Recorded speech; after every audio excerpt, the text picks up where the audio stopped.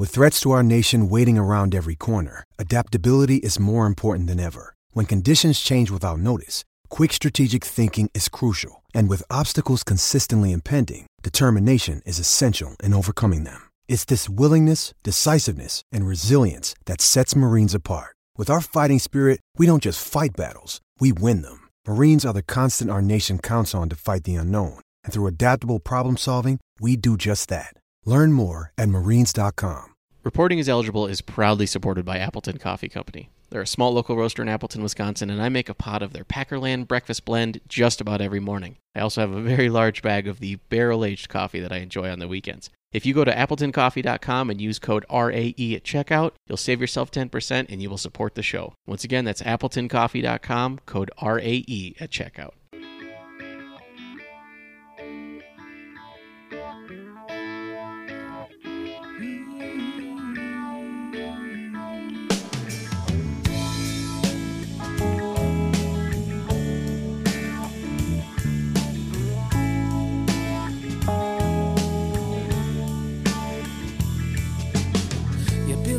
A vampire carving out an empire, strolling pirates alley in the middle of the night. Hey everybody, welcome to Reporting is Eligible. It's the episode between the Cardinals and Chiefs game, and all the stuff we just talked about before the podcast started recording was way better than the podcast is going to be. So we'll try and do well, but pre-show would have been excellent. So anyway, really quick before we get started in earnest. We are raffling stuff off this Friday if you join our Patreon at patreon.com/MKE Tailgates. At the $5 level and above, I got 5 shirts to give away. I got 2 We Own You Aaron Rodgers shirts with NFLPA approval. I got 2 Reporting is Eligible t-shirts, and I have a Reporting is Eligible hoodie that Matt is wearing right now and is a beautiful piece of clothing. Also, fun fact about the hoodies. On the inside of the pocket, there's a hole so you can wear headphones that go down and then into the pocket for your thing that might still have a 3mm jack. So if you're a child in the 1950s and trying to listen to the World Series on a transistor radio in class, you should buy one of these immediately because it will be your best friend. This hoodie was picked out by our sponsor, Appleton Coffee Company, and Steve would never steer us wrong, but he is also secretly a 150-year-old man. All right, that makes sense. So he got his portable phonograph at the Chicago World's Fair in 1922. So also apparently we're doing a JR shtick this week, but really quick. What? All right. We're not doing a JR shtick this week. He just said what? My toddler is out of bed. I'm Matt. You can call in the tub, and I need to go put her back down. Matt needs to go put his daughter down to bed. He introduced himself already. It's going to be the opposite of our normal shtick where Matt introduces himself and then doesn't talk May? for half an hour. Hey, May. This is the worst intro ever, but Matt's it's so bad, Paul. Matt's toddler just walked out because we're on camera, but after his dog walked out and was like stalking around the kitchen doing gross dog things. So it's already been hilarious. Really quick though, Matt will eventually be back, and we're also Matt was on the Carry the G podcast this week, which is Aaron Nagler and Corey Benke's podcast where they have in random other people who have podcasts. Matt was on with AJ Dillon's also on the podcast every week, which is a good get by them because AJ Dillon is hilarious, and Matt was on that one alone because all the other podcasters bailed until the end, which we won't talk about, but Matt was great. And so you should go listen to it. We're going to stitch 3 minutes into the middle of this right before questions. And Matt did a phenomenal job talking to AJ Dillon. He got a bunch of laughs out of him and just did a really, I am here to do statistics. I can never talk to players. It would just be awkward and bad. Matt was absolutely phenomenal talking to the Packers backup running back. So we'll stitch that in here too. What a great thing to come back to. Thank you. You are just sit back down and I'm hearing Matt's so good. You're very welcome. And so before we get to the Arizona, did anybody else besides me get Bitcoin from Aaron? No, dude, I don't even know how my regular coin works. To the moon. To the moon. One of the weirdest promotions ever because I'll often just throw my hat into the ring on stuff like that just to see. Because I always assume it's not anything, it's a scam or whatever. But like within like 5 minutes of me doing it, I had $10 from Aaron Rodgers. So I know, including myself, about 10 people who responded, and I would say you would be number 6 that got $10. Yeah, it was pretty high Some people got 100 too. I saw some of those flying So around. it's actually it was a set amount of Bitcoin that was supposed to be roughly $10. So some people got like 970 and some people got 1050 and like, but they all got 0.00016 Bitcoin, I think was the All right. the amount. Also, Aaron liking Bitcoin is like the least surprising thing ever. He is the quintessential Bitcoin bro. I feel like. Can we all admit that his Halloween costume was A, not good, and B, not worth having that haircut? I think it was okay. I think it was good actually with the I dog, Preston Smith's dog. Yeah, actually, why didn't you like it? I'm interested to hear because I didn't like the build up personally. Like that, it wasn't. yeah. I don't like the build Also- up, but if Aaron Rodgers if I had a party and Aaron Rodgers was just Aaron Rodgers and showed up dressed as John Wick, I think that's pretty good. Like, Okay, so but then like the dog thing was cool, the whatever, but every picture of him like at the party pointing a gun and all that, like trying to be a badass, like the point of John Wick is that he exists. okay, that's a good point. He's So in the state of being. Aaron Rodgers was trying so hard. you can't try to be John Wick. That's a good point, John Yeah. Wick. Okay. On the other hand, if you're not pointing a gun, now granted, I'm not crazy about guns in general. I'm one of those people who just really prefer not have them in any circumstance. But with you. I mean, wearing a suit with long, ugly hair, that's just Aaron Rodgers in a suit with long, ugly hair. Also true. Good There point have to too. be some markers that indicate he's avenging his dog's death or something. You sound right? like my wife. So- okay. For the unaware, every single game that my wife watches with me, she spends the entire time roasting Aaron Rodgers. I have literally gained 100 followers on Twitter in the Oh. last 3 weeks That's who told me specifically they're just there for my wife's takes. watching a Packer game with your wife is probably so much better than watching a Packer game with me is. That's I don't know. I think I would like the juxtaposition of the two of like Paul's like, yeah, like you can't advance a fumble in the fourth quarter. And it happened to the Packers when it ended up being a safety because Eddie Lacy picked up a fumble. And then over here, my wife is like, I remember Eddie. He was a nice boy. Like,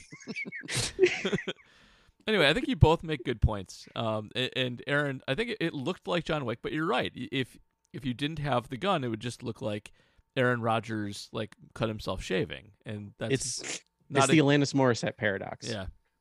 It's the gun makes him trying too hard, but it doesn't exist without the gun. Very much like the song Ironic has nothing ironic in it, which in and of itself is ironic, but its self-irony negates its self-irony. It's paradox. It's brilliant.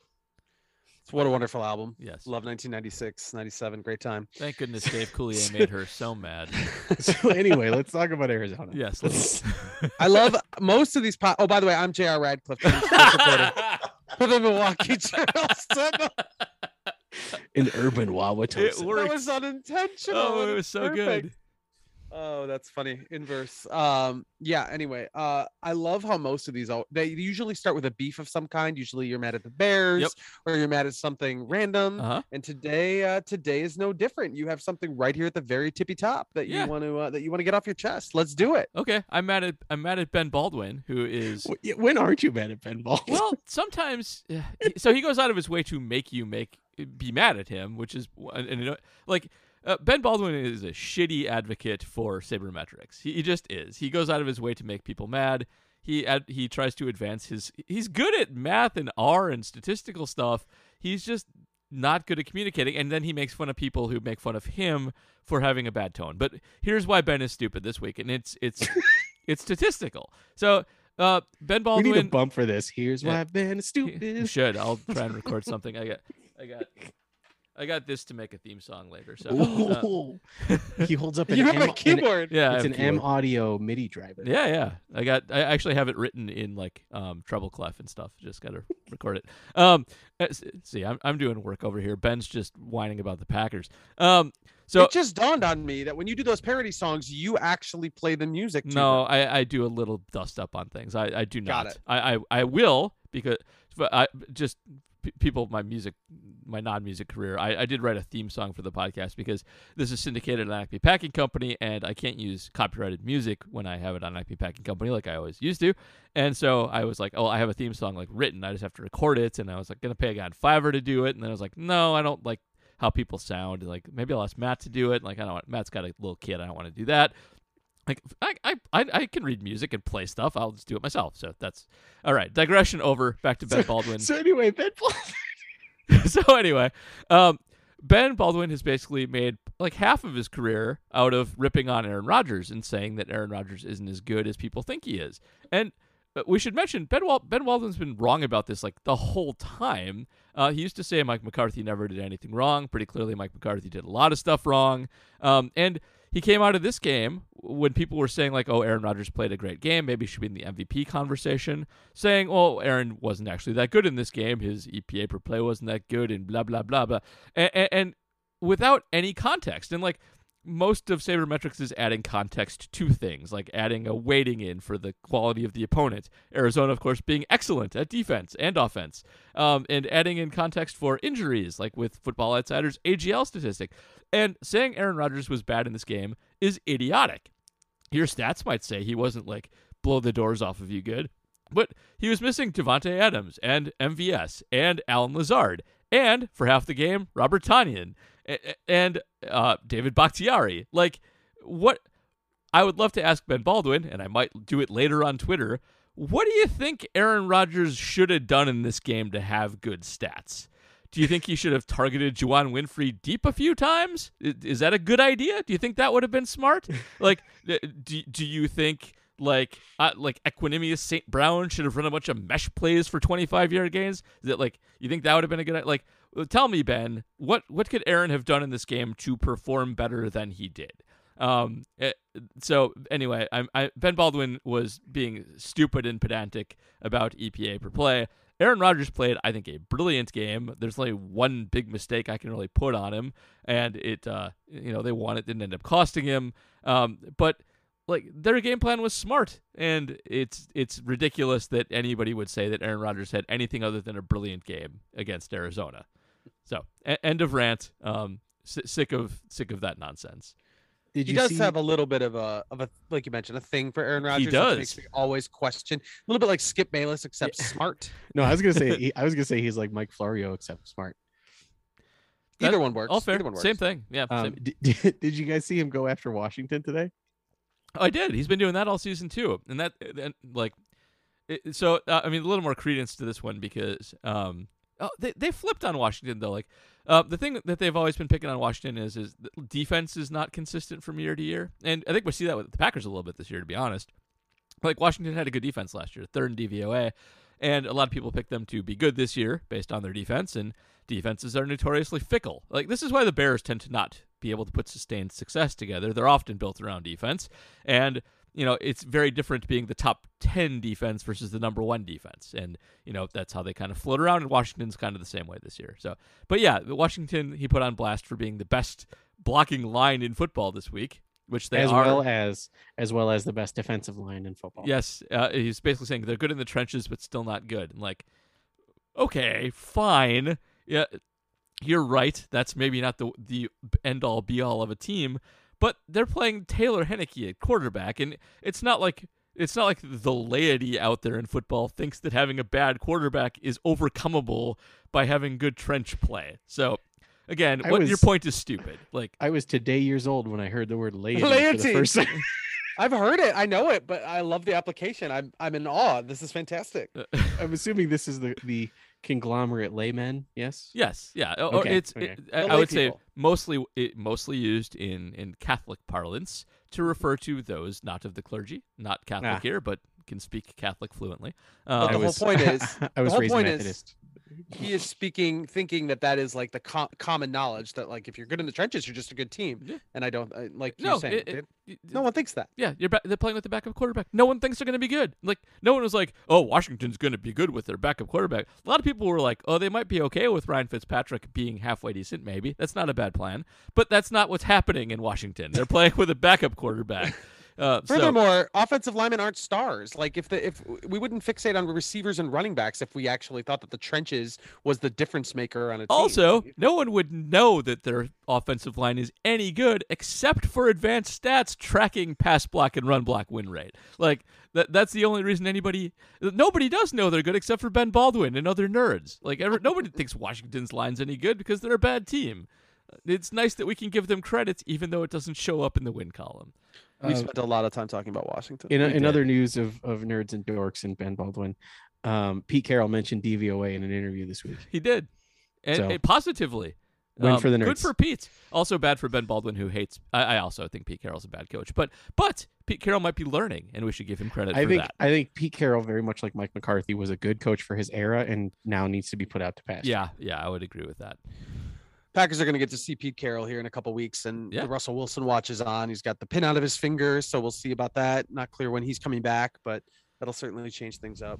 I think it was you who really opened my eyes to the fact that JJ Watt might be a difference maker here Yeah. in this game. Like, I know he's having a fine year, a good year, and but also I know he's not the player he used to be. So I thought, well, if JJ Watt is not in the game, that's not going to be a huge deal. Well, But something that I thought was really interesting that I wish it would have stood, the Aaron Jones touchdown that was called back without definitive evidence. Yeah. He cut to where JJ Watt would have been. He did. I still think he got in on that one, but not the first one. Yeah. But by the way, I spent a lot of time on that first one because there's like a frame missing where I think it probably was in, but you can't see it. But it doesn't matter because that would have been first and goal from the one, even if he stopped short. So they still probably would have scored. I think he did not make it in on the one that was overturned by just like extrapolation of physics, the way that was headed. But there is no evidence. Like, it's just, there's no evidence. You can't tell. I can't believe they overturned it. Yeah, All I right, can't believe Paul, they did it Paul either. Noonan Dork Esquire. Yeah. What say you? Without a reasonable shadow of a doubt, what's the It's legal reasonable. term? Well, without indisputable visual evidence is the NFL standard, and certainly not there. And I don't even think it was like preponderance. I think that, which is just 50-50. Like, I think you could make I think he got in by just like a millimeter or two, and I think you can make a decent argument that he didn't get in, but it was very close. There's no way you should overturn the call on the field. Like, No. there's a guy down there actually looking down the line. And by the way, also worth noting, I don't think the camera angle, if you've gone on a Game Pass to look at this, is exactly down the line either. So you have some parallax to deal with, which is just another reason to not overturn it. Like, you don't have an exact down the line shot. It is slightly off, and I think but whatever. Fact of the matter is this. Mini Pod this week was excellent because, yeah, J.J. Watt's not there, and while he is a very good pass rusher, what he really does is make the middle of the Cardinal defense really, really really good, and they were vulnerable without him, and the Packers capitalized on it. They pounded them up the middle. A.J. Dillon in particular just mauled everybody who was in front of him, especially after contact. They had nobody who could deal with him, and that was a good way to attack them. It worked really well. I feel like in general, this was just a ridiculous game for the running backs because so much of what Dillon and Jones did came after contact. They just were relentless. So what my new very close personal friend AJ Dillon said to me yesterday. I should say AJ was streaming on Twitch today, and he recognized and acknowledged my presence in the Twitch stream. So obviously Good things work. are serious now. Nicely done. So he said that when he was in high school, he had a coach tell him, he said, "You absolutely cannot go down on first contact." And he said, "Yes, sir." Like, and he's like, that has been like his mantra the rest of his career is you can't go down on first contact. Do you think, Paul, that because Watt was out, they maybe made some changes, that LaFleur recognized that, or do you think that was the direction they were going to have to go anyway? It maybe was the direction they would have to go anyway, just because there were I have a no theory. receivers. But okay, what's your theory? I have a theory that game plan was installed as a backup, and they were not going to use it. And then the moment that they found out they wouldn't have Lazard because of the day 5 rule, they went, shit. And then backpedaled to, well, run it down their throat. You might be right about that, because I do think it was a little bit of a surprise that he wasn't going to quite make the cutoff. This is one where a Thursday game really impacted things. They maybe had Lazard, and they maybe had all 3 of them if this game is on Sunday, but they certainly had a couple of them. I think you might be right about that. I mean, the situation forced them to run more than they otherwise would, but Watt opened that up too. I mean, you can want to run all you want, but if you get stoned at the line a whole bunch, you're going to have to resort to passing to subpar receivers anyway. And, once you have A.J. Dillon mowing people over up the middle, you stick with it. And you have Aaron Jones, doing pretty well, also doing very well in the passing game. Aaron Jones was, to some extent, the whole passing game. People kept getting hurt when they started becoming effective. He was good there too. I thought you were going to bust out another $5 word, like Aaron Jones was incendiary in the passing game. It wasn't that. If he would have caught that one 9 route on the right side of the field that hit him Yeah. in the hands, then you get incendiary. But That instead, was a good defensive play. it was. It would have been a really good catch. It was a hard Well, catch. also for- it was so you see. I think it was a wheel, but regardless, he's running straight up Yeah. the sideline as fast as he can. You see Aaron Jones manned up against a linebacker, you're going to throw that 9 times out of 10. Mhm. It just so happens that he's running against a 997 Raz Yeah. Inside linebacker who's actually just a safety playing inside linebacker. Like it happens. Yep, he did a good job, and it was a hard catch. If he would have made it, kudos to him. But I don't blame him too much for that's not a running back catch. That's a wide receiver catch. Sensational throw though Yeah, by great throw, Aaron Rodgers. fantastic throw. And then Randall Cobb shows up because once they get down to the red zone, which has been a Cobb little bit had- of a what was struggle it? this year, He had like 3 catches for 15 yards and 2 touchdowns. Yep. and probably should have had. I can't remember if the one he dropped it played into another one of his, but he dropped one. That's the sequence where they wound up getting stuffed on 4th down. He had an opportunity on that sequence where he could have caught it. He was defended, but he should have had it. I think. Yeah, I think you're right. It hit him in the hands, and he should have held on to it. But I've started appreciating both him around the goal line more than I ever did before, because he really does create space great.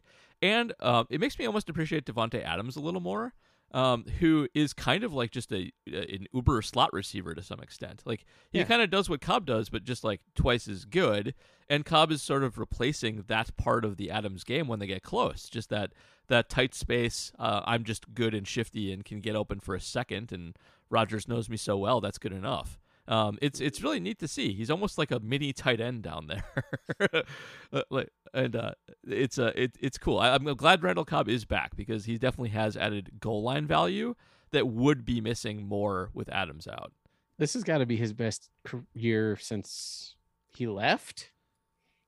Because I don't remember him in Dallas having a better year than this. He's been good on per play metrics even outside of Green Bay. So Okay, but what about something like a volume advanced stat like yards per route run? DYAR, not as good, but he's not that. I mean, he only had 15 yards in this game. it's Yeah, but I thought adjusted for. I guess while we talk, I will pull up Randall Cobb's career splits on DYAR. so. As good as Randall Cobb was, that's as bad as Equanimity St. Brown was. that is a great pull, and maybe the best Family Guy quote of all time. That's What's what that? you wait. That's not what you were referencing. That's not what I was referencing. Oh my goodness! Like my only Family Guy quote I like. It's randomly saying like, "Oh, you're worse at that than Tim McCarver is at announcing baseball." And I can't do the quote off the top of my head, but it's like, as good as the Yankees were, that's as bad as the Orioles were at this play. So I did recently use a Family Guy reference to Josh Cohen. He's a producer for NFL and CBS. Yeah, he And is. for some reason, he's part of Packers Twitter. He's a fun guy. So he was making fun of the Rams for not having any picks at all, and Which they don't, because they yeah, traded for who they trade for? Help me. Von Miller. Von Miller. Thank you. They're also turns out they're getting 5 comp picks this year, so that's part of their that's part of their strategy. Smart. I literally just found that out like minutes ago. Because the GM, what's his name? I don't know the Snead. GM of It's the like Rams. I'm sorry. Like I want to say Snead. That just doesn't seem right. Anyway, his children bought him a mug that says "fuck them picks." That's incredible. And then he had to explain to them that they were getting 5 comp picks that year. Anyway, so I was like, yeah, it's the Family Guy boat versus mystery box thing, right? Like a draft pick, like a pass rusher. Okay, is that's a pass good rusher, one too. Yes, But a draft pick could be anything, even a pass, pass rusher. My 2 Family Guy things real quick. There is an announcer, I will not say who, local media, who once asked Eddie Lacy what his favorite show was, and Eddie Lacy said Family Guy on a preseason broadcast, and clearly the announcer had no idea what he was talking about. Family Guy was at the height of its popularity at this point. It was very funny. But the quote I always go back to is Stewie saying how he wants his ice cream, and no sprinkles. And For no every sprinkles. sprinkle I find, I shall kill you. That's all I got. All right. Also good. I just looked up this interview and it was not who I thought it was going to be. Who is it? Oh, I see. Yeah, I don't want to throw anybody under the bus. Yeah. But I'm not that way. Anyway, back to the goal line, because we were talking about Randall Cobb at the goal line. Yes. This Yeah, is that's the goal. also where the Packers hemorrhaged some timeouts on this drive, or even earlier, I feel like, in the second half. The timeouts were just kind of getting thrown away like garbage in this game, and I'm not entirely sure what's going on with that, other than, I mean, this is a game. This is a game that came down to one possession. You're going to use that timeout, but well, I don't know, man. Something Over weird at going on. APC, we're blaming Josiah DeGuara. So Oh, well, because yes, but that's not even the problem. It was a play several plays earlier where they decided that they would burn the timeout where they could just take the 5 yards. My God, 5 yards is not an eternity. So I think my most famous online moment is a piece I wrote about wasted timeouts in 2018, and Aaron in particular. And yeah, it's a thing he does. By the way, I had a segment on the NFL Network's morning show based on this article, and on Good Morning Football, which you can find on my Twitter account. But the thing is, Matt LaFleur's calls take a long time to implement, and Aaron Rodgers likes to take the play clock down far so that he can see what the defense is doing, and those two things combined give them no margin for error. And the reason this game was particularly bad is because nobody playing on the field was experienced in knowing where they were supposed to be. So DeGuara is the big one. We saw it happen with him being in the wrong spot. And also, you've been on the team for 2 years. Get in the right spot. But like Juwan Winfrey doesn't know where he's supposed to be, and Nick Equanimeous doesn't really know where he's supposed to be. So you usually have no margin for error here, and you count on the experienced receivers going where they're supposed to be. You got all these guys running around like chickens with their heads cut off, and there's no time to fix it. So it's going to be a disaster until they get everybody back. It could be worse. this Did you week. see what happened with the Dolphins? No, I don't watch Dolphins games because The Dolphins had a situation where no one knew where the hell they were supposed to stand, and their really good tight end, what's his name, like Gesicki? Mike Gesicki, yeah. He was like directing traffic, and then he was supposed to go in motion, and so he's like, "You stand over there, hey, you come here, okay." And then he goes in motion, and then the center snaps, and it hits him in the side. Oh, good Lord. That's great. Yep. Are the Dolphins? The Dolphins are having a reverse Packers. They won their first game. They beat New England, of course. And then they've spiraled into a death hell. They have lost their last 7 games. Guys, the They're- Packers are 7-1. Oh my goodness. It's crazy. It's really Also, nice to see. The Packers, not at 7-1, including that Week 1 absolute travesty, lead the league in points per drive. Yeah, they do. By a- Per by a- per play, by- they're real good. They're fourth in DVOA overall, so that matches up with that. By the way, I did look up Randall Cobb's stats. He was awful in 2018, his last year with the Packers. He was like the worst player by DVOA and not great by DYAR. And he was 33rd in 2019 with the Cowboys, which is it's okay. He was 5.4% better than average. He did not in 2020 have enough reps to qualify for the ranking board, but he was he was 15.8% better than average, which would put him at like 20th, which is pretty good. So in Houston, he was actually quite good, just didn't catch a lot of balls. Nice. I'm trying to figure out how they won this game, because Cobb, like you said, 15 yards, 2 touchdowns, which is great. But Yeah. Juwan Winfrey wasn't it. Equanimeous, I had high hopes after the He's Washington bad. game. He's not it. Amari Rogers, definitely not it. Boy, is that guy bad. Holy cow. Yeah, he's got a long way to go. So Ain't Ittsville population, you bro. is this just? I mean, is it just the running backs? Like, is that what you point to and say this was the reason the Packers were able to do enough offensively? I guess you so. You could say the running backs, like it wasn't just the running game, because Aaron Jones had 51 yards He receiving did.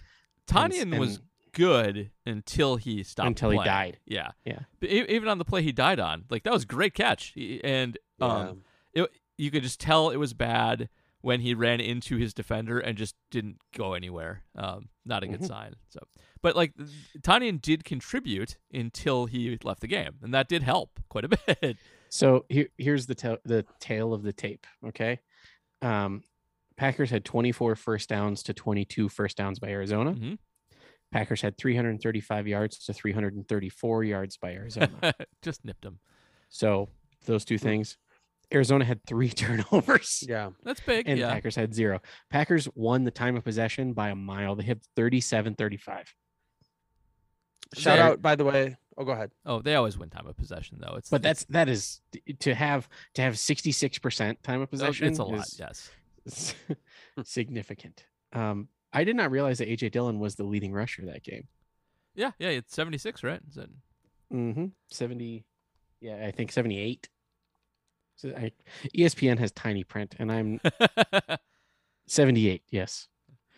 Yes, and Aaron Rodgers threw for a measly 184 yards. A lot of short passes, quick outs, pretty simple stuff. That was their way to go. Yep. We got to talk about those turnovers because on defense, that ends up being the story of the game. Well, let's talk about Ras Al Ghul. We have not said Rasul Douglas's name Which yet, is and incredible. That's unkind of us. It is. That pick was great. One of the better Packer moments in recent history. Just a fantastic way to end a game. And Rasul Douglas has been really good since he came over from Arizona. He is 17th in Pro Football Focus rankings, and is, we've been kind of wanting an average corner opposite Alexander for a while or better. And he's clearly that, if nothing else. I mean, he might be overperforming a little bit right now, but he looks pretty good, and especially tackling and like run stopping too. I feel like he brings something that they haven't had with King or really even with Chandon to some extent there. He can lay some wood in addition to covering pretty well. So I don't know if he's going to keep being the 17th best corner for the rest of the year, but he's pretty good. And that was, if nothing else, a good athletic feat. I mean, AJ Green screwed up by not knowing the play, but Rasul Douglas, could have just batted it down or just let it sail, but instead did a nice job tapping it up and grabbing it and getting feet in. It was a good athletic play by him. He deserves a ton of credit for it. I came away feeling a little conflicted on the rewatch. Yeah, he got burned a couple times. You're yeah, not and wrong. I mean, you never really know communication in the back in the defensive secondary who's truly to blame. I feel like, but it's definitely in his direction. The third down conversion from the end zone that enabled that drive to get started in the first place, and then the follow-up play right again. Rasul Douglas is in the area, and if AJ Green knows the ball is coming to him, if he runs the correct route, that was the correct route. That's a good back shoulder throw.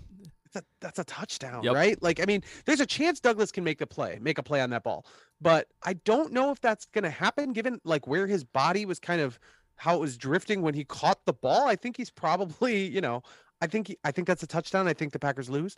So I'm a little conflicted, but I am also willing to surrender to what stats are seeing too. I do think you're right though. He was behind him and the ball got behind him. But I mean, you still, to make that play was incredible. And then more than that, like he's an unusual guy because you don't get somebody with this much experience on a practice squad.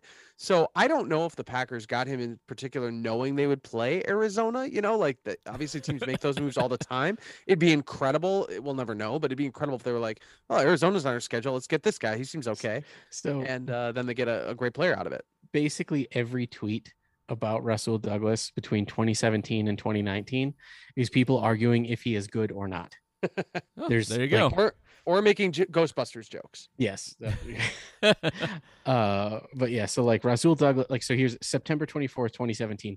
Rasul Douglas is really the man. He's looking so good for a rookie. 2019, it is a horrendous Jets offense, but Rasul Douglas looks good so far. Yeah. #Eagles. Then I came across one from 2020 that I absolutely love, and this is my favorite. This is from like a real writer. He's a blogger such as myself, so hard to call him real. Unpopular opinion: Rasul Douglas is not good, and Eagle fans overrate them way too often. He's not an NFL starting cornerback. Okay. Also, JR did like your reactions column and mentioning the Ghostbusters memes because yes, there were many. A lot of them. There were many. There is no something. There is only Sewell. Yeah. That is, for some reason, that's an 80s movie. That is a reference that endures. We see that a lot. Or Ra's al Ghul is a more modern. I'll allow that one. I was very proud of myself. I made a Ghostbusters reference unrelated to him before his pick. Oh, what was that? The picture of Aaron Rodgers that is now famous and that we sell T-shirts of on Aggie Packing Company. I just posted a picture and said, "I am the gatekeeper. Are you the keymaster?" Also quite good. Because he looked like Rick Moranis there. He did. Yeah, the disheveled Rick Moranis. And then Rasul Douglas gets his pick, and Now that's the Ghostbusters movie. Few 80s movies have endured into the memeverse like Ghostbusters has. It's quite the feat. Especially considering how terrible Ghostbusters 2 is. Yeah, it's not great. But Ghostbusters 1 is a classic and kind of a rare classic. You don't see too many sci-fi comedies because they're expensive and comedy doesn't translate well. It's not like there's none. Like Men in Black is one, and they happen once in a while, but they're pretty rare. Yeah.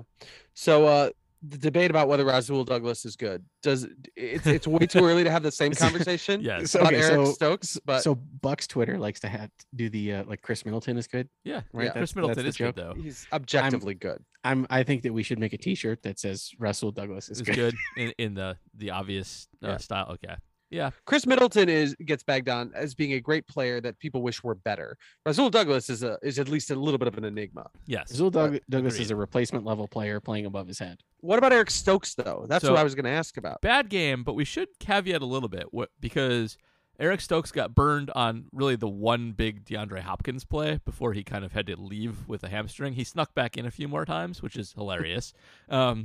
But Yeah, I didn't even realize that. That was against He's coaching staff. against wishes? it was against coaching staff wishes. He had just Oh went my back on the gosh. field. Also, people are saying that Stokes got burned on a double move. Stokes got burned. God, that was hard to say. Stokes got burned by one of the most intelligent wide receivers in the league. Yeah. It wasn't a double move, it was a look back, and Stokes was playing the eyes like you're supposed to. Yes, he was. And so that was there's like 4 receivers in the league who make that play. Yeah, and Stokes' technique isn't great. That's one of the problems with Eric Stokes at this point. But he is still a freak athlete and does catch up. He's also bad at tackling. So even when he caught up, it didn't matter. So he's Sam Shields. He is- we He's drafted tall Sam Sam Shields. Shields. There you go. We need, Hmm. but he's still promising. He just that's a tough situation. Most people are going to get smoked by DeAndre Hopkins. He's very, very good for a reason. He's part of the dumbest trade in the history of football for a reason. And he is also the cough highest paid wide receiver in the league. Cough. The good news though is that because we've had to flip on Joe Barry a little bit in terms of our feelings on him. A lot of players are improving under him. A lot of these guys like Dean Lowry are suddenly showing up every single week. Yeah. So Eric Stokes, obviously being so new in his career, he's got a long way to go no matter who the D coordinator is, but things are looking good on defense, man. I mean, Devondre Campbell's he's first team all pro, right? Yeah. Yeah, totally right now. So I should mention, so we have a question about this later, and I won't steal its thunder, but it's something basically about whether we want to take back our Joe Barry podcast.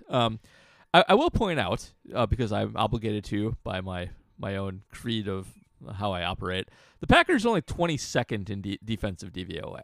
They don't rank highly on a per-play basis. However, that said, I don't trust DVOA in this particular way. And also, they're missing people. They're missing Jair Alexander and Zadarius Smith, and they're clearly playing well enough to win games. And it looks different than it usually does. Like, this is not Mike Pettine's defense where you can just kind of tell when they're going to get roasted at any given point. So while I'll point out, like, yeah, they're maybe not quite as good as they look because their pace is slow and there's, they're playing a real ball control game that helps your defense.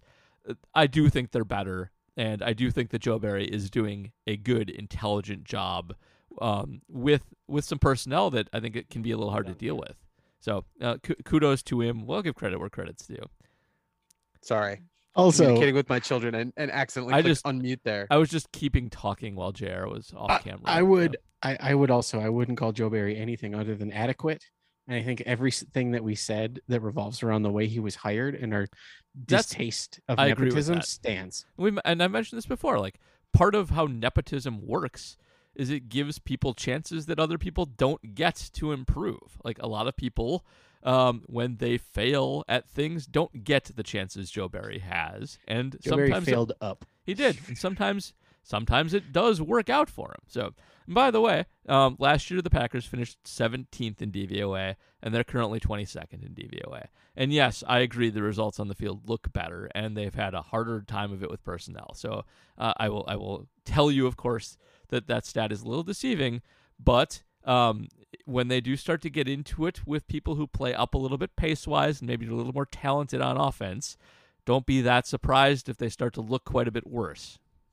And also remember, at least we're not the Jaguars because of the 0-16 Lions staff that got jobs later on. We hired their defensive coordinator. The Jaguars hired the guy who got drunk and drove naked through a Wendy's. That's true. That did happen. That is the current defensive coordinator of the that Jaguars. team.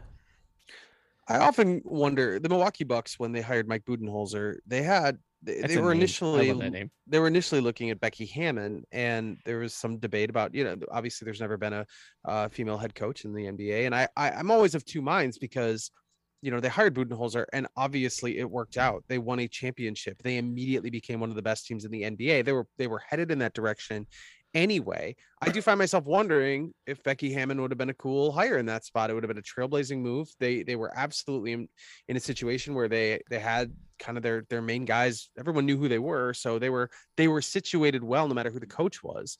And they could have taken a risk. And I wonder what the alternate history is. I mean, you can't say they made the wrong call because they won a title for the first time in 50 years. Yep. But I also feel like it would have done a lot of good, and not even for like the league in general. It would have been great for Milwaukee. It would have been great, interesting hire. It's also interesting to think like Becky Hammon maybe would have gotten them better quicker because Budenholzer. It's possible. Yeah. Maybe not. But Budenholzer was, Jason Kidd, I think we can all agree, was one of the worst coaches to be coaching recently, and it's amazing he still has a job. In fact, I would say right now, Jason Kidd is kind of like the Joe Barry of the NBA. But Mike Budenholzer, he was a big step up from Jason Kidd. He clearly at least understood some basic principles of modern basketball, but his inability to change in the playoffs hurt the Bucks. It cost them, I think, at least one legitimate title run that they could have had. And a lot of people were super critical of his just complete lack of ability to adapt. And this season, to his credit, he got another chance, and he did adapt, and they did win a title. And so, sometimes that's what happens. Bad coaches don't always stay bad. Sometimes they learn and adapt and get better. And maybe that's what we have with Joe Barry, too. I don't know. I was going to say something about the Cardinals. It's escaping me. Zach Ertz. You'd written about Zach Ertz and how he was kind of, the newcomer. Was this his second game with Arizona? Yeah. He seemed to be effective, but they offensively, man, Kyler Murray looked not that. He escaped pressure a couple times, but he didn't seem like a difference maker. Yeah, and the running game was nothing. He got the absolute snot kicked out of him 4 days prior. He came in super banged up. He did. Once Hopkins was out, I do think the receiving core became much more manageable. And I think we all kind of think of him as a guy that can create through mobility. And he's done that quite a bit this year. But in this game, they did a nice job kind of bottling him up. He did not have a huge rushing day. They got to him quite a few times. And the receivers, after Hopkins left, were pretty ineffective. Kirk had one big play down the field, but other than Ertz, they really didn't do anything that hurt you. Ertz kept a few huge drives going and actually, I think, exploited a Packer weakness a little better than previous opponents had. And I'd watch out for that in the future. But he really made a big difference for them. If they don't make that trade, I think they get blown out in this game. Well, it's good news. Yeah. I cannot believe. I mean, I said this on the last podcast. I just had a feeling the Packers were going to win, but that was just blind faith. There was no reason to think that they were going to win that game with all the guys that they had missing.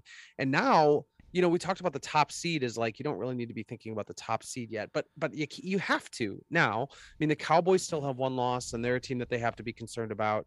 By the way, the Cowboys currently own the tiebreaker based on common opponents because of the Saints loss, which is annoying, but What? true. Yeah. I mean, What the Packers need is more points. more points, 99. More points, More 99. points. The Rams will be a team that the Packers can face head-to-head, even with Von Miller. Obviously, they look like an NFC title contender at this point, but with the nod over Arizona, that's going to be huge. And Arizona's going to play the Rams. And Also, for reference, Von Miller and I are the same age, and I have healthier ankles than he does. Yep. So, Also, really quick, many months in advance preview.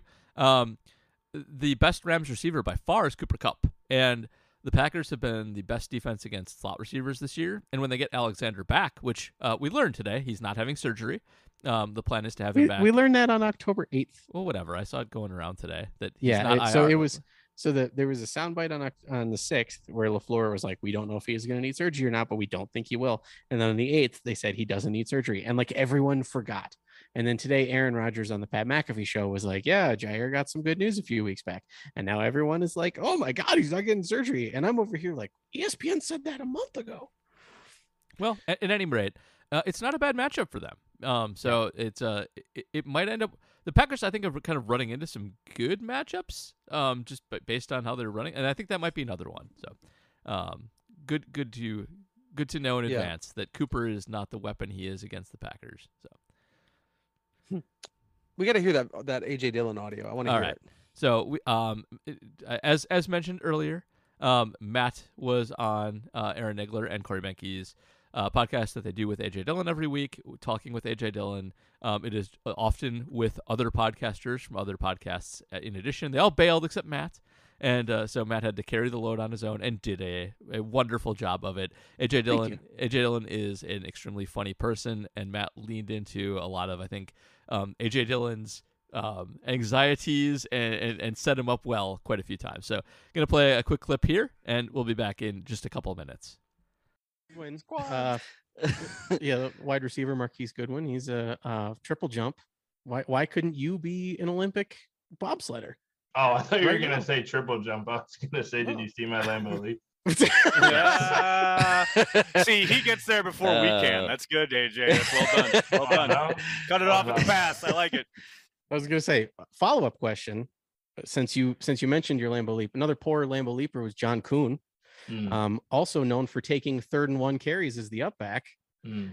Traditionally, the fans would yell Kuhn when he would take the pick. So now that you have a 3rd and 1 carry as a fullback, should we like yell quads or something like? Oh, okay.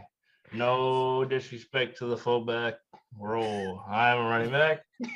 I was in there. That's the play call. That's the design.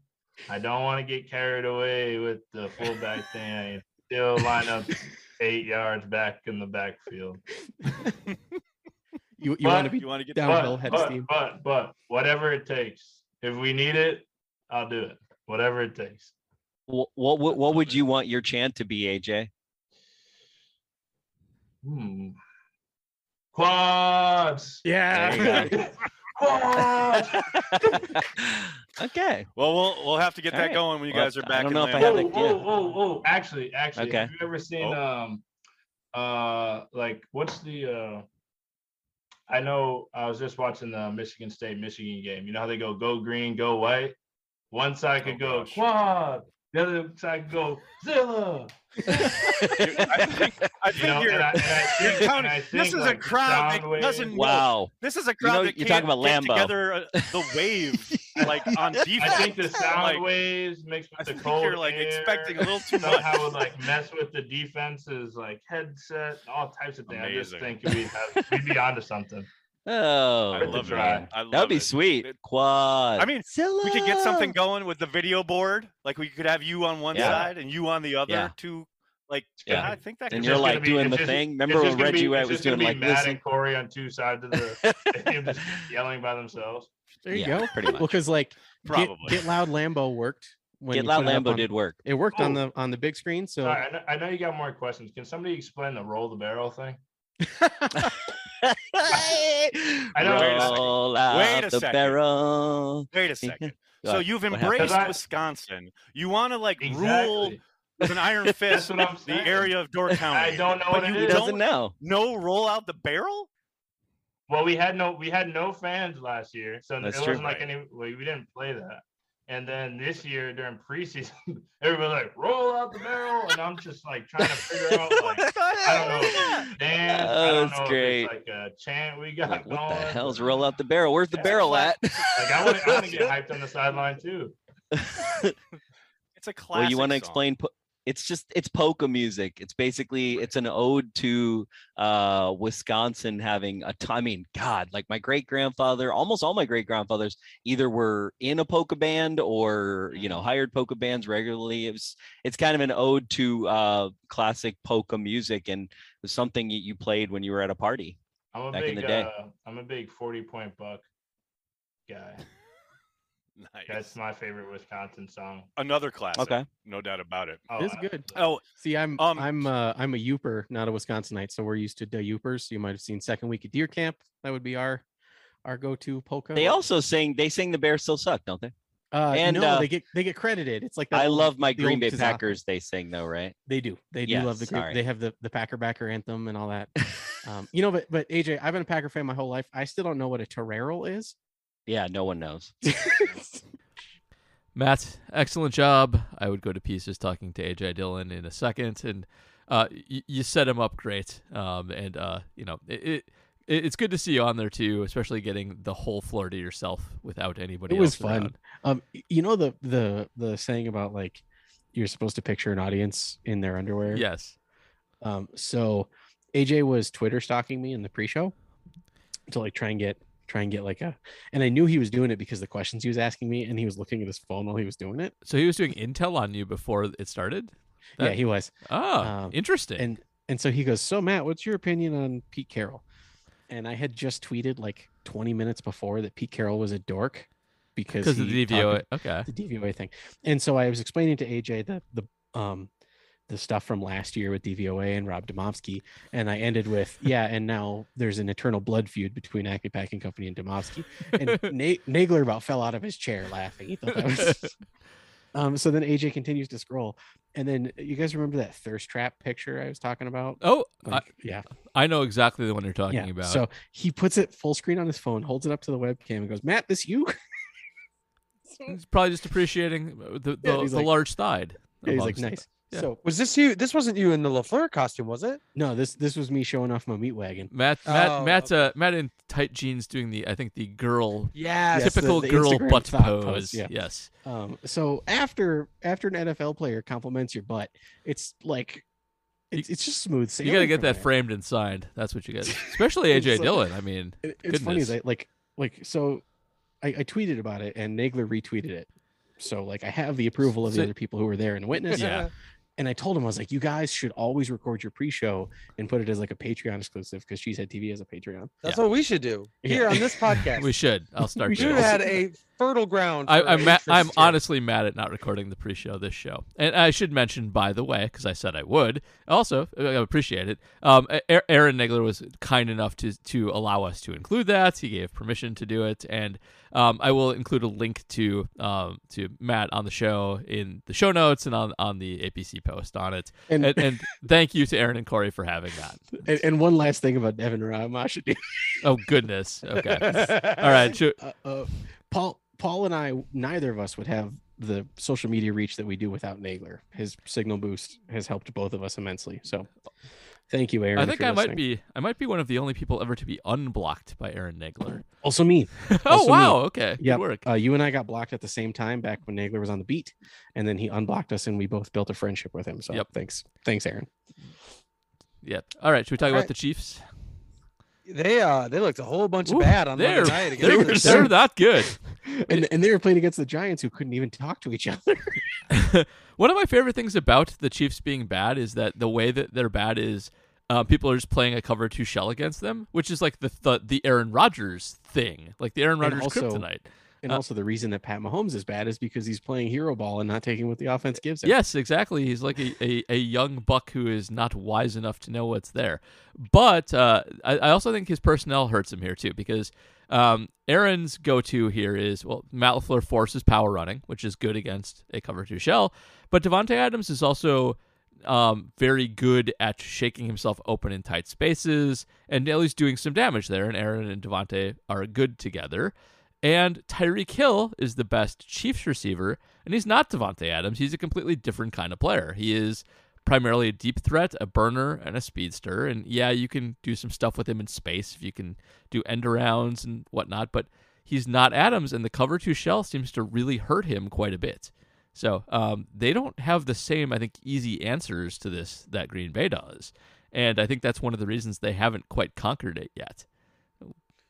We should also point out that there's no guarantee Devontae Adams plays in this game by True. any means. He True. wasn't out of the COVID-19 protocol by Monday. Now practices haven't really kicked in yet, so we'll see what happens then. But we know they do get MVS and they do get Lazard back, so at least there's that much. So the rumors going around are that he is negative and asymptomatic, and there is a 10-day. Is that it? It's not 10 And- for vaccinated. It's Is just it? two tests in a 48-hour period, I think. Two After tests in symptomatic. 48 hours? Okay, because someone was talking about like it was like Thursday would have put him 10 days or whatever. I don't know. It was people that are supposed to be in the know, and I'm not. No, so- not for the vaccinated. It's not 10 days. It is asymptomatic tests. That's it.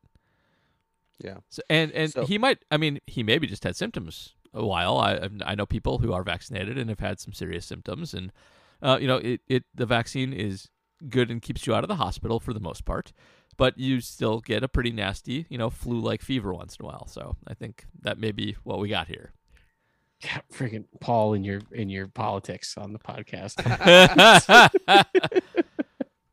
Yeah, there've been a fair amount of breakthrough cases in sports, and again, the reason, yes, in this case, he probably had symptoms as a vaccinated individual. He Yep. probably isn't subject to the same rigorous testing. But remember, they're testing all the time, so sometimes it's going to catch the mildest, the most inconsequential cases of COVID. They're going to be caught. That's why we keep seeing that in sports. In a way, I think it's sort of tilted the overall view, because you keep hearing about people who are vaccinated but test positive in the sports realm. I don't know if you're having that in the general population, because people who don't have symptoms are not getting themselves tested. So, if they're vaccinated, why would they? So Well, I'll tell you this: I'm jabbed. I've had symptoms that were conducive to COVID, and I've had 4 or 5 tests, all negative. yeah, I don't want to know how many tests a professional athlete gets. Those suck. yeah, they're not If fun. if you've not had your blood-brain barrier poked by a Q-tip, it is the worst. Have you had the throat one?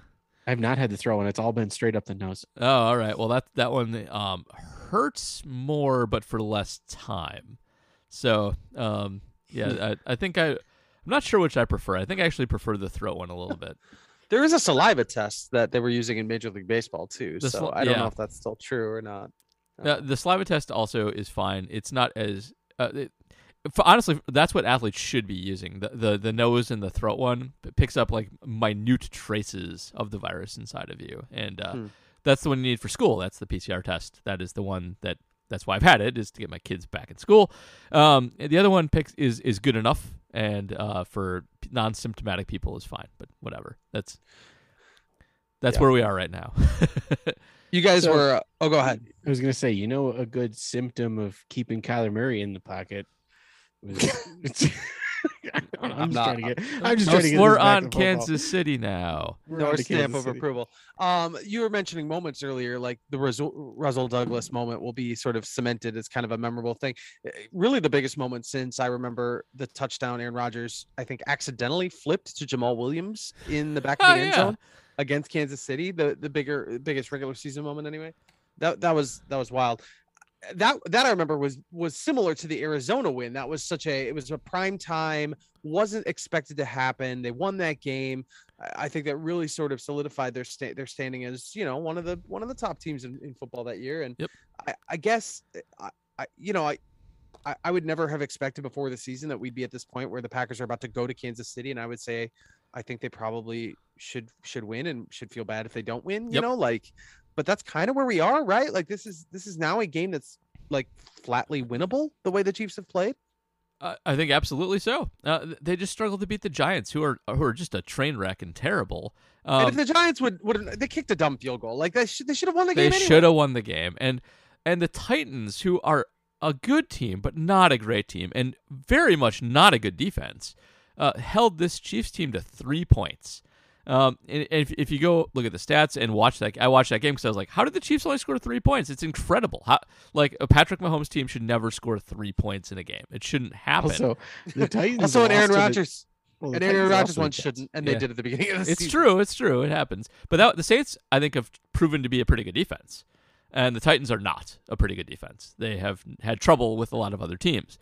I think the Saints are very much like Washington, where they're like potentially like a good quarterback away. They are a good quarterback away, and just lost their halfway decent quarterback. Yeah. Rumors are that Phillip Rivers has been getting phone calls. Oh goodness, his arm What is a as week. shot as Drew. So What a week for backup quarterbacks. You've got Trevor Siemian, Mike White. You've got Mike White. Mike You've White got led the Cooper Rush. Mike White led the NFL in passing yards this week. Mike White is the guy who played Ned Schneebly in School of Rock. Yes. Did you see the awesome Cowboys related tweets about Cooper Rush? Cooper Rush looks like he would. No. play- Last year, oh shoot, who did the Cowboys play this Andy week? Dalton. No, who did they play this week? The Vikings. Yes. Yes. they beat So the Vikings. it was last week. Andy Dalton completed a pass to Dalton Schultz to beat the Vikings, and this week Cooper Rush Cooper completed Rush to a pass to Amari Amari Cooper, which is fantastic. Incredible. Yes. Simply great. It's boggles my mind that the Cowboys might be the team that this Packers team is competing with for a top seed at the end of the year. It's Rams, Cowboys, Packers, Cardinals. Going to be a wild four-way. Buccaneers. Well, the best thing- Buccaneers. I know the best Buccaneers thing that lost, but that happens once a year, and you should ignore it. Yeah. But the best thing that could happen to the Packers is Kellen Moore getting offered a head coaching position before the Packers play against. Well, yeah, but Cowboys. it's not going to happen this season. That's ridiculous. It would be the best, though, wouldn't it? Yep. Not if it's the Bears. I did start this whole tangent by mentioning that the Titans kicked the crap out of the Chiefs, especially on offense. And I did want to mention why that happened, which is that Travis Kelce is having big problems. And they keep trying to force him the ball. And the reason he's having big problems is because the entire league discovered that he's actually a wide receiver. And he can't block for shit. Travis Kelce is a worse blocker than Alan Lazard is. And what you want out of your tight end is to be a force blocking so that you can do some power running if you decide to shift that way. You get a bunch of DBs on the field, you line them up, you smash the DBs, you get 6 yards on a big power rush. Travis Kelce's useless at that. And so when Travis Kelce is being guarded by a linebacker, he is about 9% better than an average wide receiver. When he's being guarded by a DB, he's about 7% worse than an average wide receiver. And now the Chiefs aren't getting anything other than DBs guarding Travis Kelce, but still feeding him the ball. His catch percentage has been garbage 2 games in a row. He's pretty much single-handedly why they lost the Titans game and didn't score any points. And instead of at halftime of the last game against the Giants, they adjusted and just decided to throw to Tyreek Hill every single time. But that has its problems too. Tyreek Hill had 18 targets against the Giants. That's too many, and you can bracket that and take that away if that's what you're going to do. And that's what they did. So Kelce's a problem. He used to be a solution, and now he's not. Weird year for, Kittle's injury related, but between those two guys, Tunyon, like the elite tight ends of last year, have not carried over here. Yeah, in the new season. it's weird. It's bizarre. Tight end is a tough position. It's really hard to get a good one that sticks. Yeah. Do the Raiders have a really good one? Yes. I forget who. Darren Waller. Darren Waller. Yep, that's the other one I'm thinking of. He's hurt too, I think. Yeah. Mm-hmm. Let's get to questions unless there's anything else you guys want to throw in here. I No? do want to very quickly mention that we didn't talk about the Chiefs' defense at all because it is the worst defense in football and doesn't It is deserve, absent. does not deserve any conversation at all. So, in terms of first down or touchdown percentage, the Chiefs is the worst Mhm. by a large margin. Yep. The Packers is fourth worst. Yeah, it is. The Packers' defense is not good on a per play basis, but even that But being in terms of drives, or is it like plays ending in a first down or a touchdown, or whatever the hell that statistic? that's was what that it Ben is. You Baldwin invented? described it perfectly. Yeah. Okay. The Chiefs are the worst. The Packers are fourth worst. However, the Packers lead the league in field goal percentage. The Packers allow the lowest percentage field goal attempts. Wow. Because everyone scores. Because everybody scores touchdowns in the red zone. By the way, that's come back. I mean, that stat has regressed to the mean at this point. Hey, he said it. Drink. Drink. Thank you, Rasul Douglas, for making it continuing the trend into the final moments of, Indeed. of this game.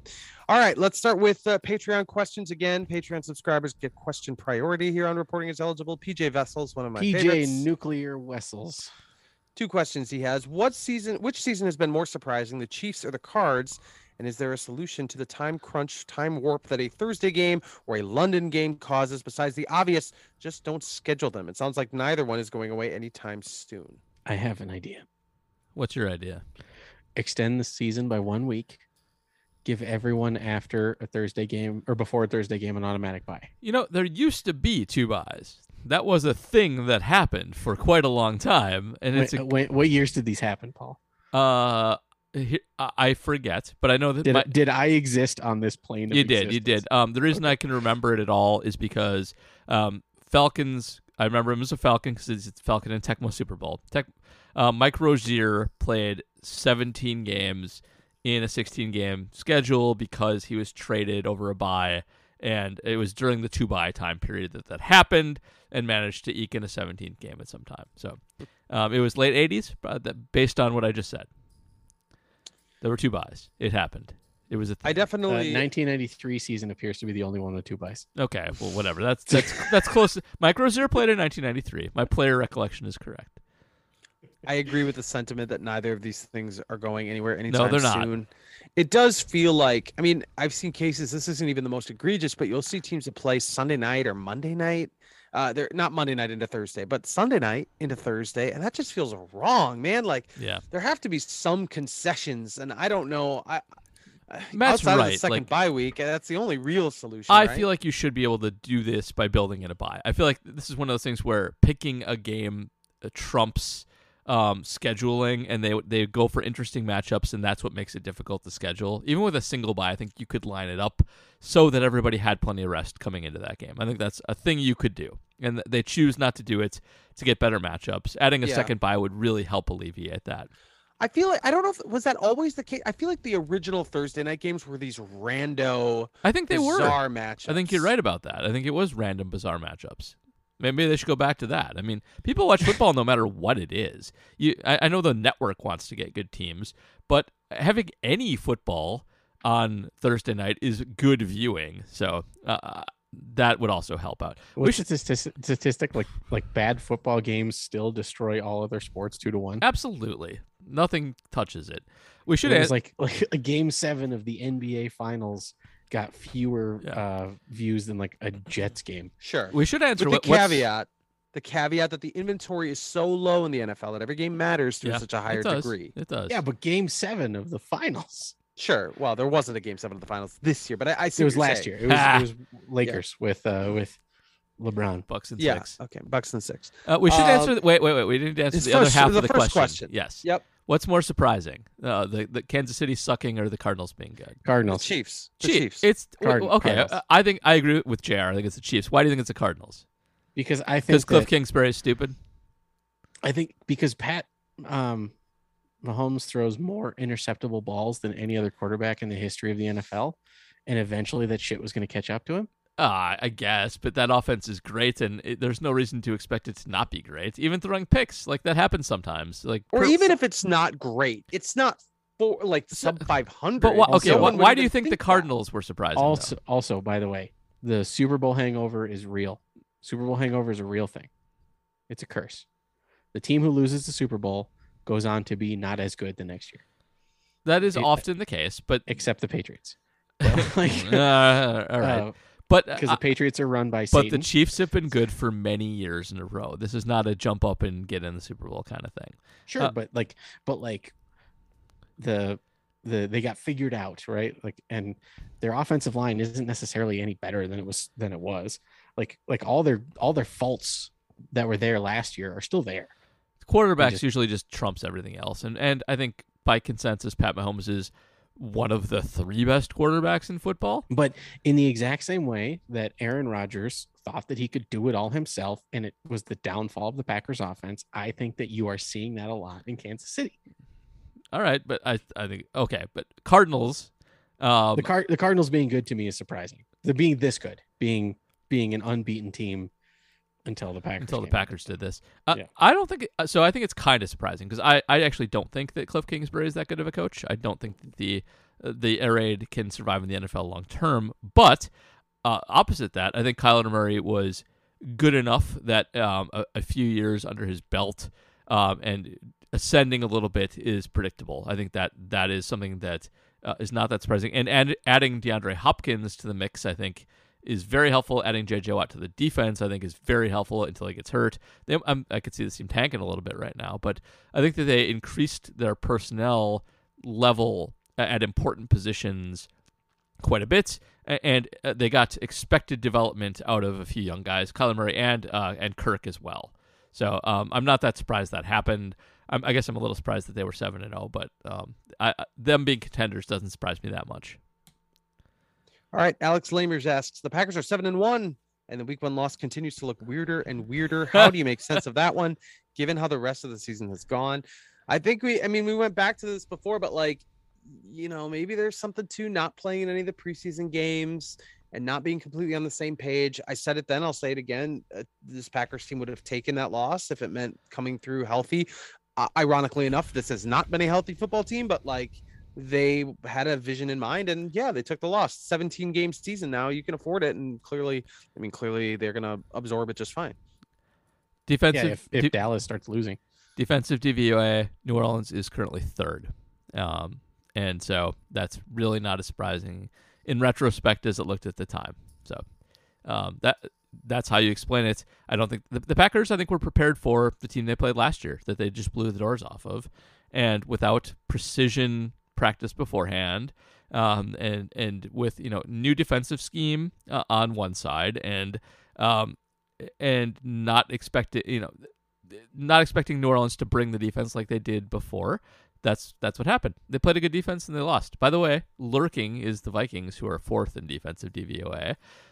They're a bunch of screw ups, but they're like the Vikings always are. Their underlying metrics are scary, and you got to kind of count on them screwing up. So I just got beat by Cooper Rush. I know. Sorry. I'm aware of this. It's just the Vikings are weird. They cannot get out of their own way, and you don't want them to put it together against you, which they do far too often. Shout outs to Kirk Cousins for checking down into God, the flat when he's he has so to go bad. 50 yards with no timeouts. They should what you want. They should get rid of Zimmer today. I Zimmer also needs to run the ball more. That's what Zimmer needs to do. And he will. Don't worry. That's what the solution will be. I saw Adrian Peterson's back in the league, by the way.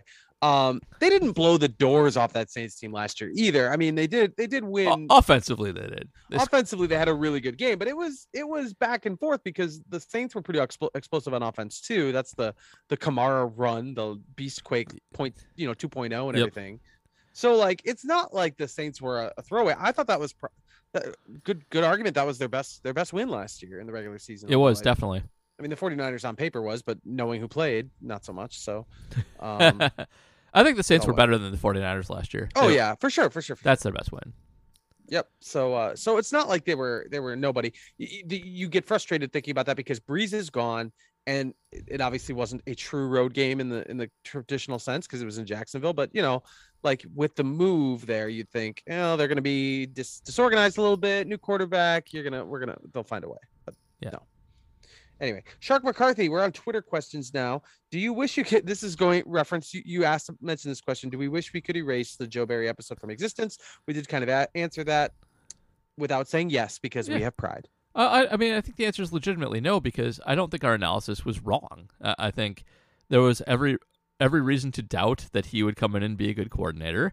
And nothing was untrue about his ascension via nepotism. And sometimes that works out, and he's done well so far. But again, I will point out their behind the scenes stats aren't as good as their points per game stats, and there's a long season left, so we'll see what happens. But all that said, I do think he's done a pretty good job. So I will say credit where credit's due. Joe Barry has I think coordinated a good defense so far, and I don't want to erase it because I think it was correct at the time. But we should give credit when guys change and do a good job, and he has. So Joe Kelly asks, why do the Packers hate timeouts, or is it just a viewership bias, and maybe all teams mismanage them? And we talked about why in this game, but it's not a viewership bias. It's you not. Should go back and read Paul's article from January 2019, precisely, where he went over this exactly. Yes. And it is absolutely not. This is not the kind of thing where every team does it. It really isn't. It is the Packers do it far more than almost every team, and it is an Aaron Rodgers thing more than a coach thing. It's been consistent from McCarthy to LaFleur. Every time the Packers break the huddle with more than 15 seconds left on the play clock, drink, and you will end the game sober. Yes, you will. Yeah, and is that, have we decided that's like an Aaron Rodgers thing where he likes to use every second because he likes to survey the defense I think until the last problem possible? the problem is it's a compounding issue. It is a compounding issue. You're right. The offense is set up to have several different plays for every play. Aaron Rodgers loves to have the freedom to check between this and that and take everything defense gives, blah, blah. His hard count doesn't catch people off sides anymore, but it does get people to show their blitzes. Yep. Like, it's a lot of like Matt LaFleur's offense is great for Aaron Rodgers. Aaron Rodgers is great at conducting it, but I wish there was another 10 seconds on the play clock. The positive spin here is that they get every bit of information they can out of the time that they spend at the line of scrimmage waiting to snap the ball. But it comes at a cost. And if anything goes awry, or if the defense is showing them something they don't like, or if he's got to move people, or if he's got to check to like a fourth or fifth play, it puts him in danger of running out of time. And that's just like Aaron Rodgers would probably benefit from being in a more simplified system where the plays get out sooner. And LaFleur may benefit from a guy who is just willing to run his play and not audible so much. And the combination together produces some brilliance, but this is the cost. And that's just how it is. It's much better when you look at it as a byproduct of maybe what makes them great. Like it might be just because you talked about the Chiefs. I mean, they get banged for this all the time, but I imagine there's something a little similar at work, right? To go back to that work I did, by the way, and just it's maybe my proudest accomplishment as a writer, because I learned how to use R to do it. And I originally intended to do it to figure out if the Packers were wasting more timeouts than any other team. And they weren't more than any other team, but almost any other team. So, yeah. But I also figured out the value of the play they ran after the timeout to see if, okay, this was by McCarthy was still coach. I wanted to see, like, they take this timeout. Maybe they drop a great play in the huddle and they get a huge bang for the buck out of it. They didn't. Mike McCarthy was shit out of timeouts. They ran the ball into the line a bunch of times. It's bad. But what I discovered out of that, what ended up making it take off, was Andy Reid's brilliant out of timeouts. He also has a reputation for wasting timeouts early in games. But when Reid does it, it's almost always worth it. The Chiefs routinely score touchdowns out of timeouts outside of the 2-minute warning. He added, the year I did the study, he added about 14 points over of EPA over other coaches by taking timeouts outside of the time period where you would normally take timeouts. So that can work for you if your play is good enough. I should probably rerun it, but oh man, it was painful the first time and it's hard to reproduce. That story got picked up a few places though. It kind of went, kind of a mini viral. I would say max viral as far as I'm concerned. It went viral for real viral. The NFL Network's morning show, Good Morning Football, with Pete Schrager and Kay, and they made a whole segment out of it. Yeah, they did. Yes. So I didn't want to be too braggy on your behalf. I didn't know what the etiquette was there. But here's the thing: I can speak with some authority on this, and yeah, this is not something that you're imagining. The Packers waste timeouts, and I'm not sure they get great value on the next play. They save 5 yards.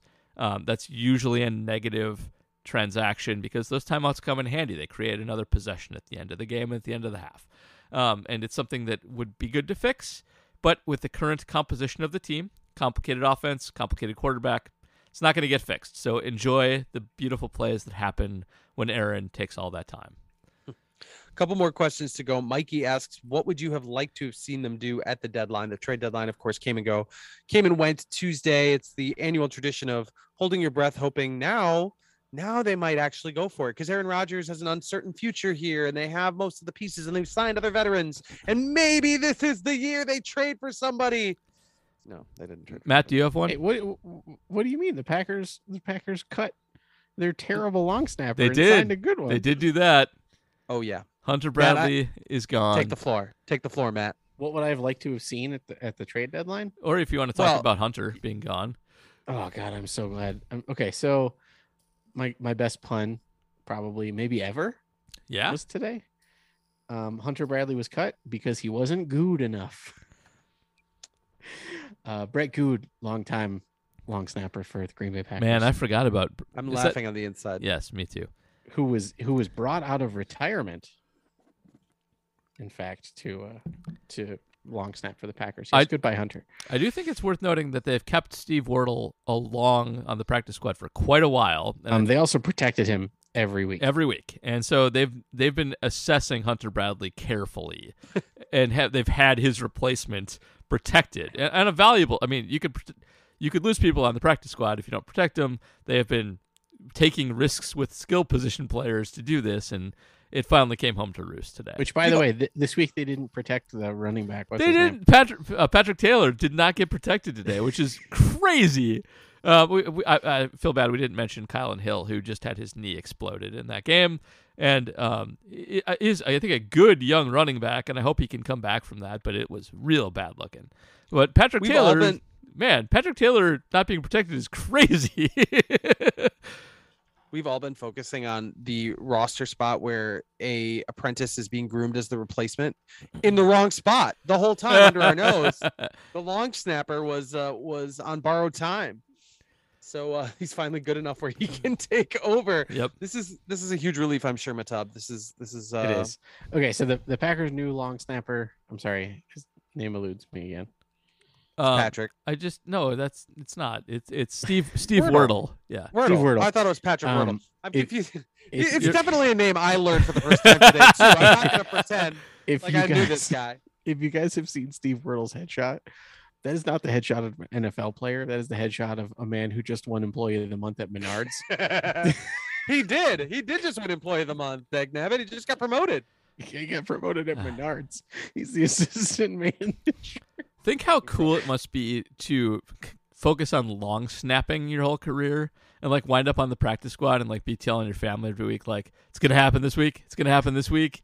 They're going to go to the long snapper. They're going to get rid of their old one. It's going to be me. And then it happens. Like, my long snapping paid off. You told me no, and the best long snappers in NFL history are names that no one has heard of. And you know, there are guys you look them up and they've had 10, 15 year careers and you're like, literally never heard of this guy. It's a great job. You can go to the mall and never have to worry about anything, you know, like you don't have to worry about people wanting your autograph. They don't know who you are. It's incredible. Well, okay. Also, the modern NFL long snapper doesn't really have to block either. No, because nobody can line up over him. It's really a great job.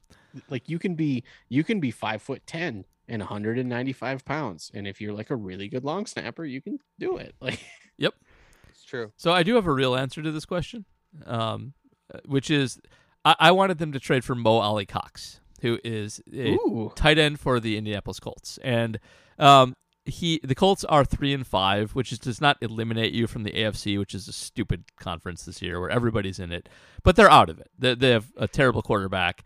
And Mo Ali Cox is secretly really good and is really good every year. He is my favorite kind of prospect. He doesn't get a ton of targets, but he is super efficient DVOA-wise consistently, and year over year he has a big enough sample size that's real. His RAS is good. He is a good athlete. He's still he's not young, but he's relatively young. He's 29. And ECU basketball player he was. He is a former basketball player, as all good tight ends are. And every time he blocked a ball, the fans would go, Mo says no. Yep. Mo says no. I love that. And Justice has all these crazy wide receiver stats behind the scenes that eliminate things like screen passes and RPOs to just focus on the receptions that tight ends get or receivers get of their own talent. And Mo Ali Cox is also very high in all of those stats that he has, and is also a pretty good blocker. So a valuable player. By the way, he's also a unrestricted free agent at the end of the year. So he is purportedly a very good citizen, a good locker room guy, and the Colts don't want to part with him, which I totally understand. But they could also just resign him at the end of the year if they really like him that much, or they could have extended him, which they haven't done. So that's who I wanted him to get. He's a perfect replacement for Tanyan. He's the same kind of hyper-efficient player, but a better blocker, and by all accounts, a good guy, too. So that's what I wanted him to do, but they didn't. So that ship has sailed. Did you guys see the quote from McCarthy that Nagler posted today? Nope. It was like a discussion with Mike McCarthy. Like, so did you expect that you guys were going to do anything at the trade deadline yesterday? And McCarthy goes, isn't that next week? And they're like, no, That was yesterday. And he goes, well, that's what we do around here. That's funny. Wow. Okay. So yeah, so in the era of Mike McCarthy, like that's how the Packers handled the trade deadline. Yeah. All right. So here's a related question to Hunter Bradley.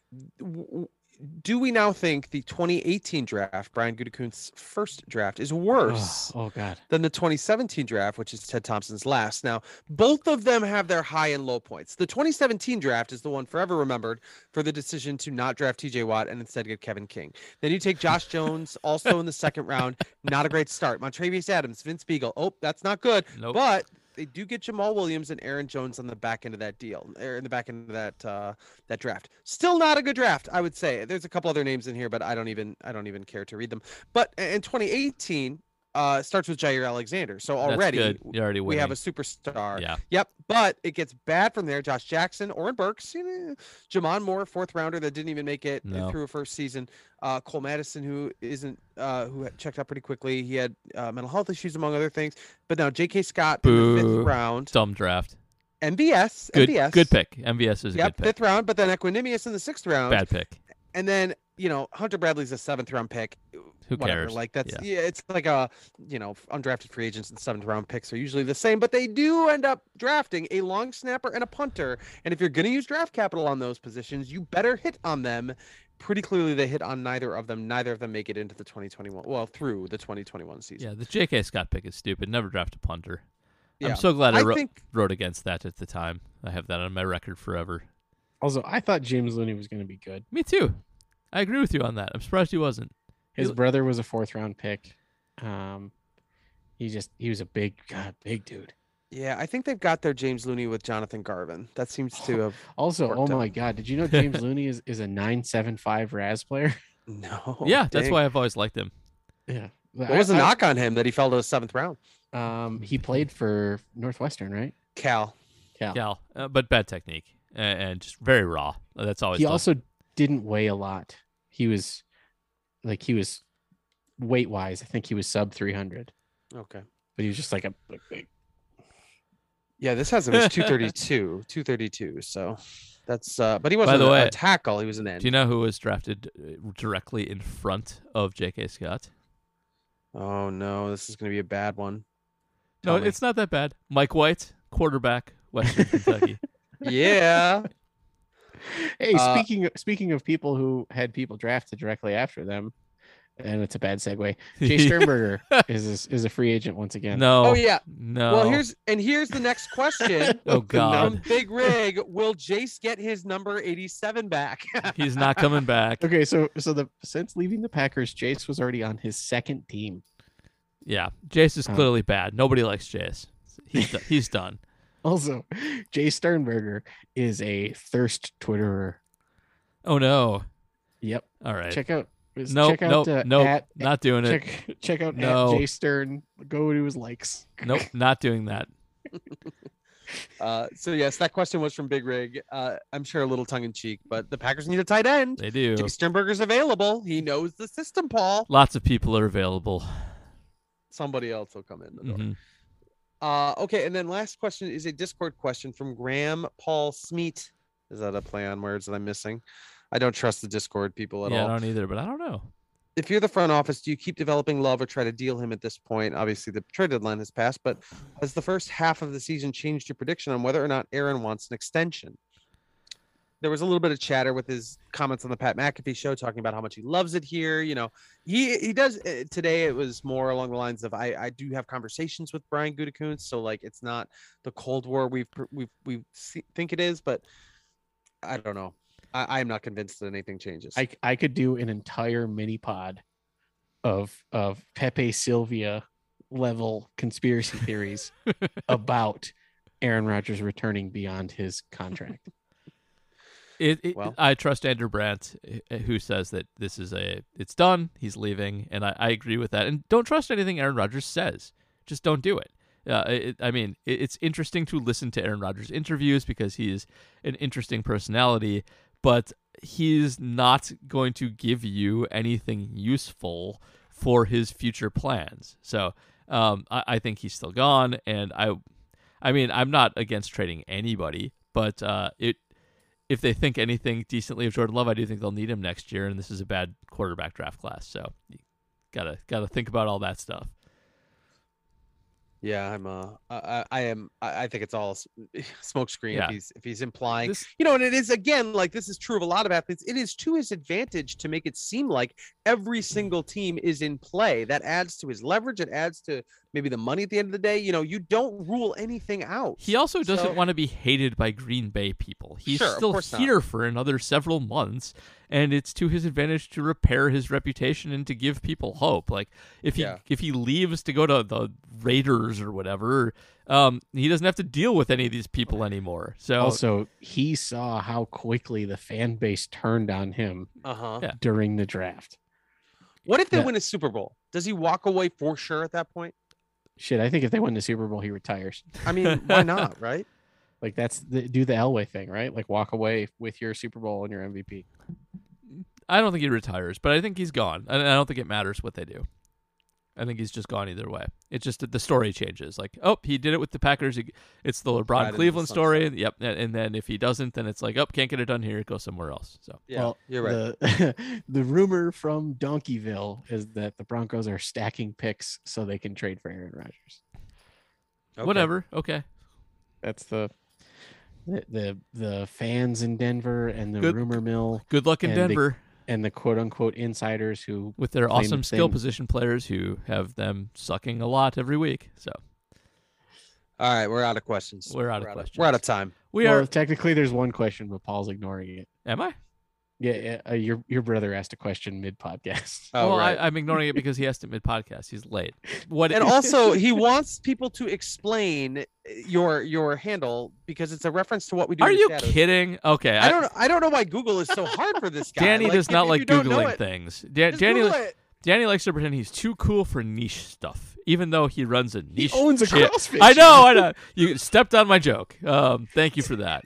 Sorry, it's appalling. So, and Also, go watch What We Do in the Shadows. go It's an up, incredible show. go watch What You Do in the Shadows, and you can't skip to the episode I reference here. You have to know something about the characters before you do it. But so funny. my handle for Halloween is a reference to the best episode of What We Do in the Shadows, which is the Jackie Daytona episode, which is incredible and like shouldn't be in a show. Like it is a complete, like, some writer pitched, what if we do this, and everybody should have been like, well, that's stupid and ridiculous, and instead they made it. So it is a Matthew Berry showcase, who is a fantastic comedic actor.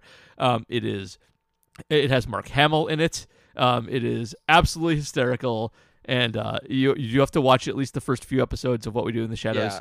to understand who all the characters I are. think you can get away with just watching season 2 to get the payoff of. I think you're right of, about the that. Jackie In fact, Daytona episode. I would say the first few episodes, Nadia is a little rough, and she gets better as it goes on. Season 2 is probably the best place to start. Yeah. The current season was also outstanding.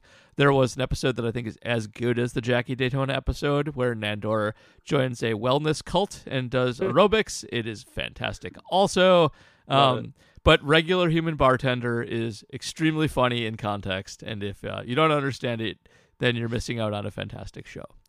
Also, Jermaine Clement's other sci-fi show.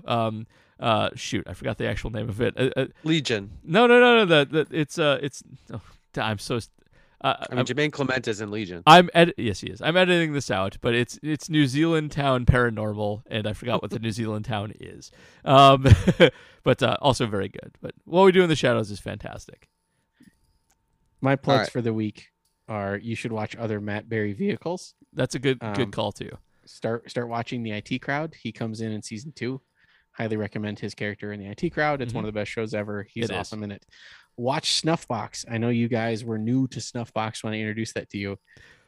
It was very Matt Berry. So Yes. So if you like Matt Berry and What We Do in the Shadows, just go to YouTube and search for Snuffbox Boyfriend. Just watch the compilation of all the boyfriend jokes in Snuffbox, and you will have a good time. okay. That's it. That's all I got. That's all. Because we already Matt was plugged the- also on a podcast with AJ Dillon. Yes, so I was like, we already plugged that like 12 times. So go watch Matt Berry on comedy. all right, JR, anything good? Yeah, not really. Not this week. I've stopped making content. More Like, points 99. we're flipping roles, myself and Matub from last week. Yeah, more points 99 was definitely referenced in a compilation of great Packers Cardinals games. It was good. Yes. Thank you for including the Napool game at the end, because I was going to yell at you if you didn't. Oh yeah. That didn't involve the Packers, of course, but it did. Of course, it did. Kind of, yeah. Yeah, it did. So right. It was a very fun time putting that together.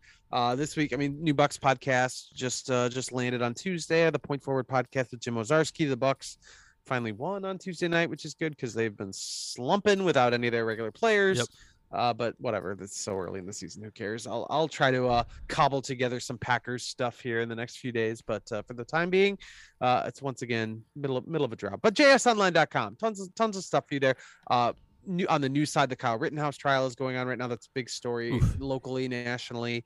We've got tons of people covering it at JS Online. So that's obviously my recommendation there. And, Packers, Badgers. Oh, the Badgers live blog I've been doing. And suddenly the Badgers are like legitimately good. They control their own destiny. They totally do. That's been the case for a while. They just smacked Iowa, which, if you'd said that 3 weeks ago, I would have said that must be one of the biggest wins in Wisconsin history. It's not quite that, but it's still very good. So, yeah, all that's there for you at jsonline.com. All right. I have my weekly recap up at the Shepherd Express, and I wrote my stat of the week piece for Acme Packing Company on Monday, which was quantifying how big Rasul Douglas's interception actually was. And it is, at least since 1994, which is as far as StatCast goes back for this question, the latest best interception in Packers history. Oh, that's awesome. Yes. If you have to eliminate Hail Marys, because there's quite a few Hail Marys interceptions in there that are pointless. A lot of them are by Darren Sharper, so you should extra ignore them. And there is one great interception off of a Minnesota punter in there in a very important game that happened. And there is the worst Hail Mary in Bear history, thrown by Jay Cutler. So lots of good laughing at other team passers. But yeah, Rasul Douglas's interception was phenomenal and kind of unprecedented. So go check that out. The only one that jumps to mind is Tramon Williams against the Eagles in the playoffs, right? Is that right? That's how the 2011 season ends. He picks off Michael Vick, or that's not the 2011 season, but for the Eagles, the 2011 postseason, first game of the playoffs. Michael Vick is driving with the Eagles, and Williams picks him off in the end zone, and that's the end of that. I think I included playoffs in my search, and I think that one came slightly earlier than Rasul's did. Yeah, it did. Probably. I think there was still like legitimate clock to burn. I think there was. So Okay. I also I misremembered Adrian Amos's pick on the Bears as being later in the game than it was, but there was still another Bear drive after that happened. So that was also quite surprising. Also, Dante Culpepper's arm sucked. I just want to throw that out there. I always remember him having an awesome rifle arm, and I have a gif of him on that piece throwing the worst Hail Mary I think I've ever seen. So go check that out. Anyway, that's plenty of podcast for this week. Thank you all for joining us. We'll be back next week after the Chiefs game to recap that and talk about the Packers' next opponent as well.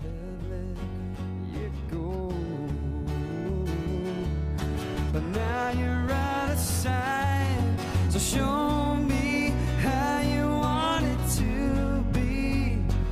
Tell me, baby, 'cause I need to know now. It's because my loneliness is killing me, and I must confess I still believe if I